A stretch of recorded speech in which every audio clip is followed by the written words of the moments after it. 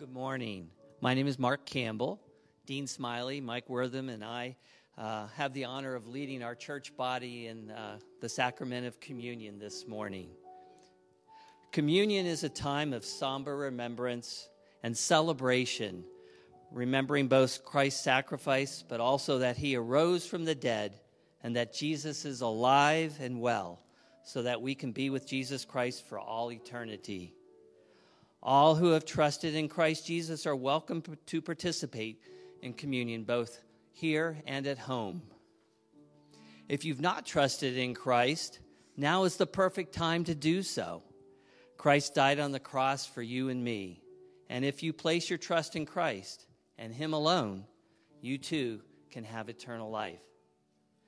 In Isaiah 53, the prophet foresaw the hatred and rejection by mankind towards the Messiah. Isaiah 53, 5-7 says, "But he was pierced for our transgressions. He was crushed for our iniquities. The chastening for our well-being fell upon him, and by his scourging we are healed. All of us like sheep have gone astray. Each one of us has turned his own way. But the Lord has caused the iniquity of us all to fall upon him. He was oppressed and he was afflicted, yet he did not open his mouth. Like a lamb that is led to slaughter, and like a sheep that is silent before its shearers, so he did not open his mouth." At this time, let us take a moment and prepare our hearts so that we can be right with God by asking for forgiveness for our sins and to reflect on our relationship with Jesus Christ and with each other.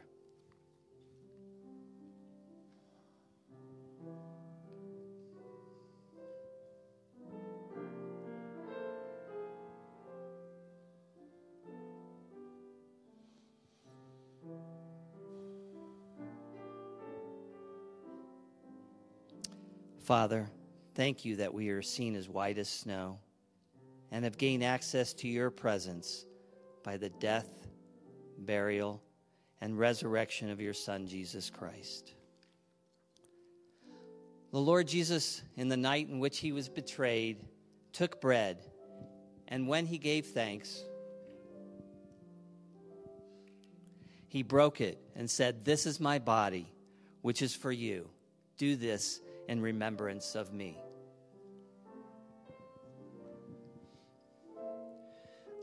Lord Jesus, we come before you in humility and awe to accept your death as penalty for our sinfulness.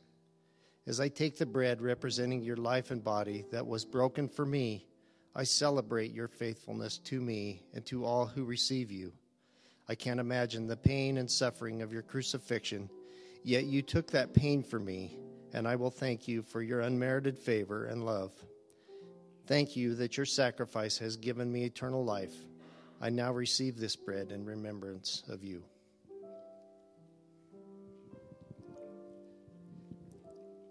In the same way, he took the cup also after supper, saying, "This cup is the new covenant in my blood. Do this as often as you drink it in remembrance of me. For as often as you eat this bread and drink the cup, you proclaim the Lord's death until it comes." Jesus, thanks for your shed blood, that it covers all my sins for eternity, and that brings me in right relationship with you and the Father. I'm always amazed to think that it works perfectly, that there's nothing I have done or will do that your blood doesn't fix. Amen.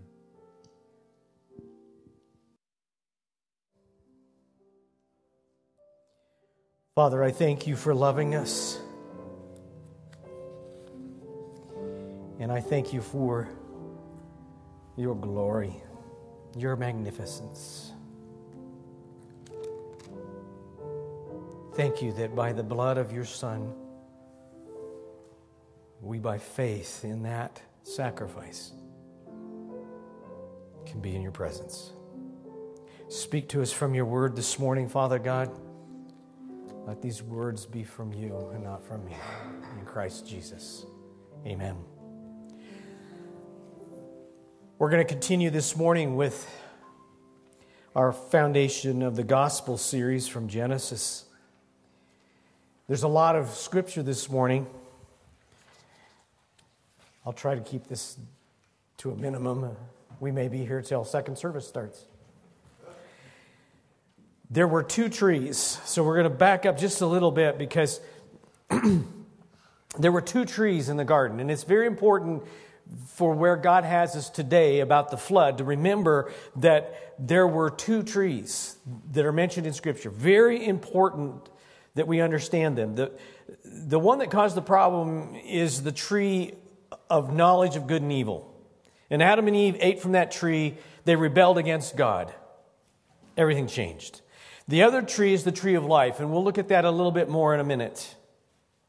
I want us to go back, though, to what occurred after they sinned. And I want to begin in Genesis 3, verse 21. And the Lord God made for Adam and his wife garments of skin and clothed them. So here we see Adam and Eve have fallen, they've sinned, and God covers Adam and Eve's nakedness, and God symbolically covers them spiritually. And in this episode in Genesis, we see God's plan for salvation.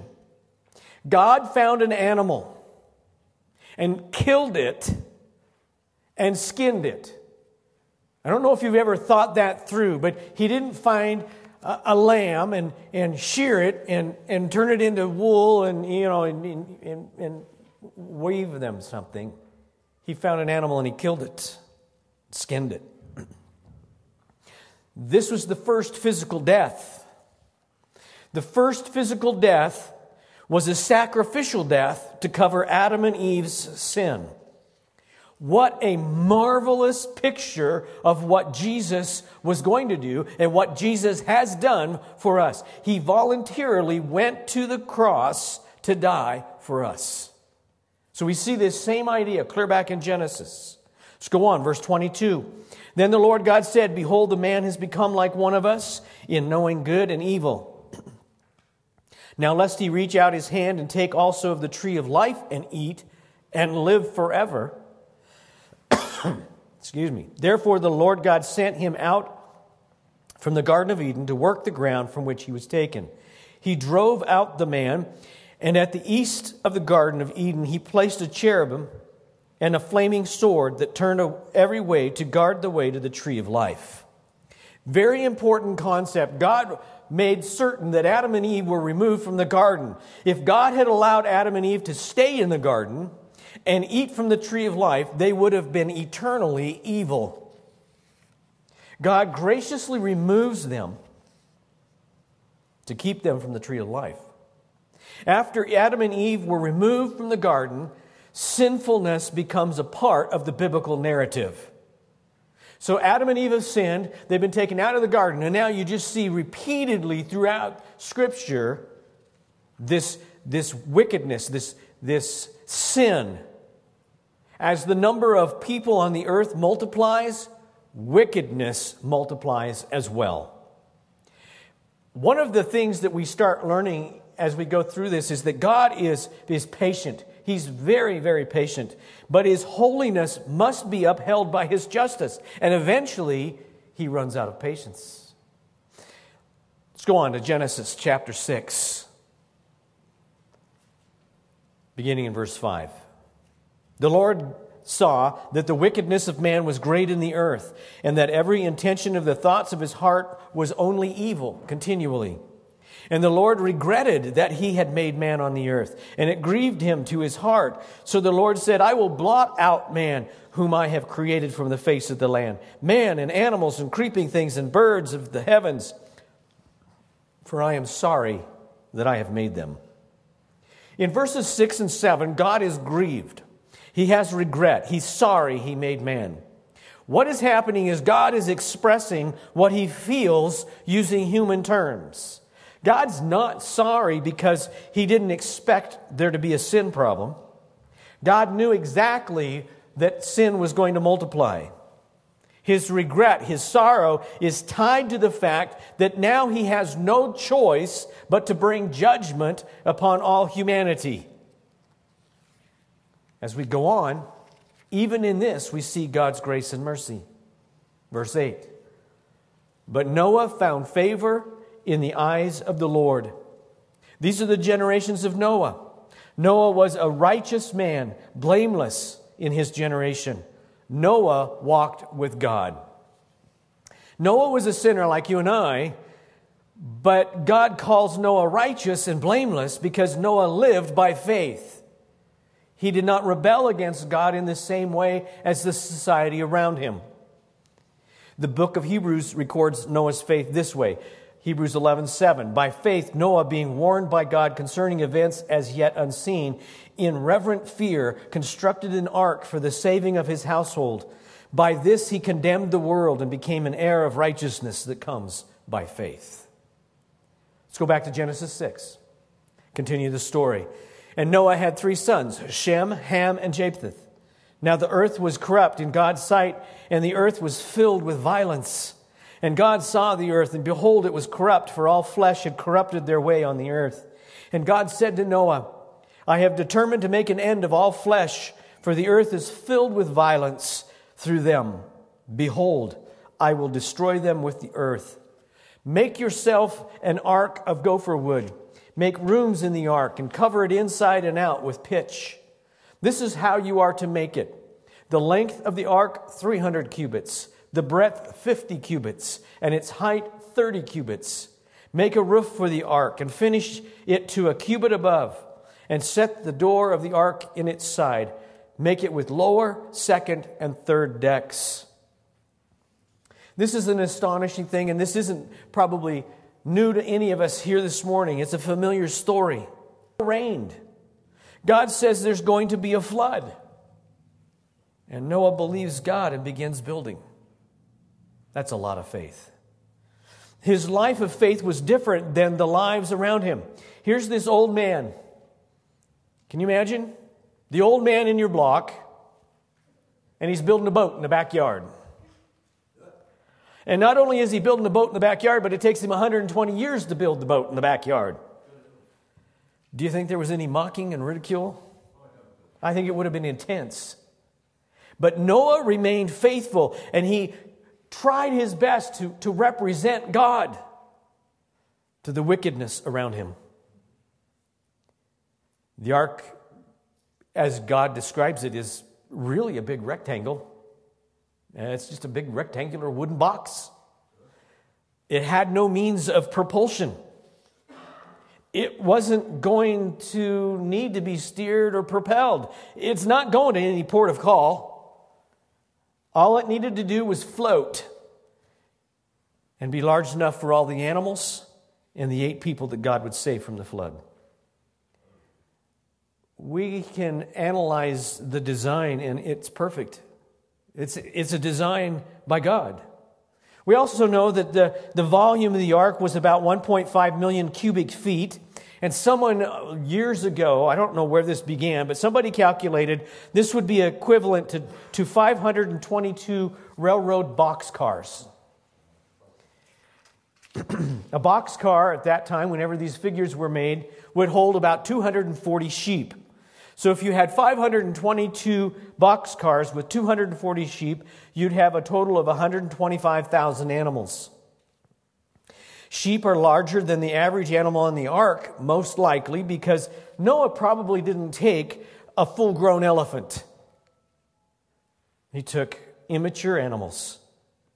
What this means is that there would have been more than enough room for 2 of every species of air-breathing animal in the world. It truly would have worked. Let's go on. For behold, I will bring a flood of waters upon the earth to destroy all flesh in which is breath of life under heaven.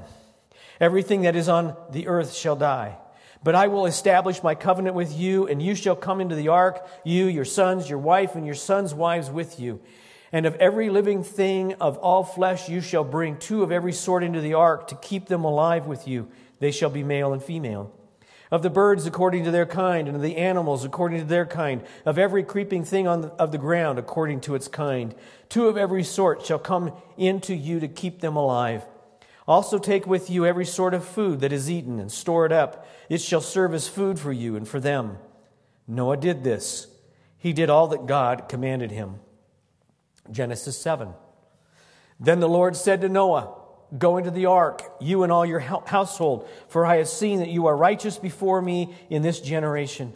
Take with you 7 pairs of all clean animals, the male and his mate, and a pair of the animals that are not clean, the male and his mate.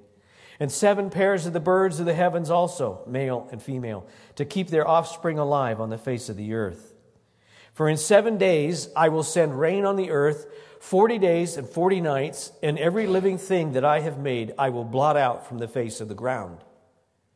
And Noah did all that the Lord had commanded him. Noah was 600 years old when the flood of water came upon the earth. And Noah and his sons and his wife and his sons' wives went with him into the ark to escape the waters of the flood. Of clean animals and of animals that are not clean, and of birds and of everything that creeps on the ground. 2 male, female, went into the ark with Noah, as God had commanded Noah. And after 7 days, the waters of the flood came upon the earth. In the 600th year of Noah's life, in the 2nd month, on the 17th day of the month, on that day, all the fountains of the great deep burst forth, and the windows of the heavens were opened, and rain fell on the earth 40 days and 40 nights. On the very same day, Noah and his sons, Shem and Ham and Japheth, and Noah's wife and the 3 wives of his sons, with them entered the ark. They and every beast according to its kind, and all the livestock according to their kinds, and every creeping thing that creeps on the earth according to its kind, and every bird according to its kind, every winged creature. They went into the ark with Noah, 2 and 2 of all flesh, in which there was breath of life. And those that entered, male and female, of all flesh, went in as God had commanded, and the Lord shut him in. It's a familiar story, and I love to read it. This is also the most severe judgment ever. No other calamity has been like it. There have been floods, tidal waves, volcanic eruptions, earthquakes, hurricanes, and wars. But there has never been any natural disaster or man-made disaster as dreadful as this worldwide flood. About 1,650 years after creation, God's judgment came. His patience came to an end. The rain came, water came up from the earth, and the entire population of the earth was drowned, except for Noah and his sons and their wives. Let's read some more from Genesis and let God speak to us. Verse 17. The flood continued 40 days on the earth. The waters increased and bore up the ark, and it rose high above the earth. The waters prevailed and increased greatly on the earth, and the ark floated on the face of the waters. And the waters prevailed so mightily on the earth that all the high mountains under the whole heaven were covered. The waters prevailed above the mountains, covering them 15 cubits deep. And all the flesh died that moved on the earth, birds, livestock, beasts, all swarming creatures that swarm on the earth, and all mankind. Everything on the dry land in whose nostril was the breath of life died. He blotted out every living thing that was on the face of the ground, man and animals and creeping things and birds of the heavens. They were blotted out from the earth. Only Noah was left and those who were with him in the ark. The waters prevailed on the earth 150 days. As we read that passage, this is history. This is not a myth. This is not some fanciful tale from the past. This is history. It's factual. And the main reason that I firmly believe that this is history is because Jesus said so. Jesus refers to this. Luke 17:26, Jesus says, "Just as it was in the day of Noah, so will it be in the day of the Son of Man." They were eating and drinking and marrying and being given in marriage until the day when Noah entered the ark and the flood came and destroyed them all. Jesus refers to this as history. Jesus taught Noah was a real man. Jesus taught that the ark was real and that there was a real flood. This is factual history. Noah believed God when no one else believed. And his faith was sufficient, and God delivered him and his family. The flood is powerful evidence of something else that's coming, and that's the final destruction of the earth. Sometimes we might wonder, why did the flood happen? And the answer is actually fairly simple if you pay attention to the word. Men and women, all of society, with the exception of Noah and his family, they turned from God's truth. They rebelled against God. People became corrupt mockers of God. Sound familiar? It's about 4,500 years later, and we're seeing the same kind of human wickedness. Men and women turning away from God, rebelling against God, mocking God. In Matthew 24, Jesus tells us also what's coming. 24:36. But concerning that day and hour no one knows, but even the angels of heaven, nor the Son, but the Father only. For as were the days of Noah, so will be the coming of the Son of Man. For in those days before the flood, they were eating and drinking, marrying and giving in marriage, until the day when Noah entered the ark. And they were unaware until the flood came and swept them all away. So will be the coming of the Son of Man. Then 2 men will be left in the field. One will be taken and one left. 2 women will be grinding at the mill. One will be taken and one will be left. Therefore, stay awake, for you do not know on what day your Lord is coming. Just like with the civilization at the time of Noah, no one knew when God was going to do something, but not the specifics of when. He was just obedient. He was ready. Jesus is coming, and the earth will be destroyed. Are you ready? Christ is the ark. Believe in Him, be saved from the next worldwide cataclysm and eternal judgment. Let us pray. Father, I thank you that in what you have given us in your word, you have shown us that you have incredible patience. But you've also shown us that your judgment must be fulfilled because of your holiness. You do not change. Father, thank you. Thank you for the example that we have of the ark that saved Noah and his family. Thank you that we have Jesus, who's come, who's died on the cross and risen from the dead. We put our faith in Him. Lord Jesus, thank you for being our ark. Father, forgive us when we don't look to you. Forgive us when we don't display our faith. Holy Spirit, stir our hearts to glorify our Savior, our God, in all that we do. And let us live like Noah, waiting expectantly for the marvelous future that we have hidden in Christ. Thank you, Father. In Christ's name, amen.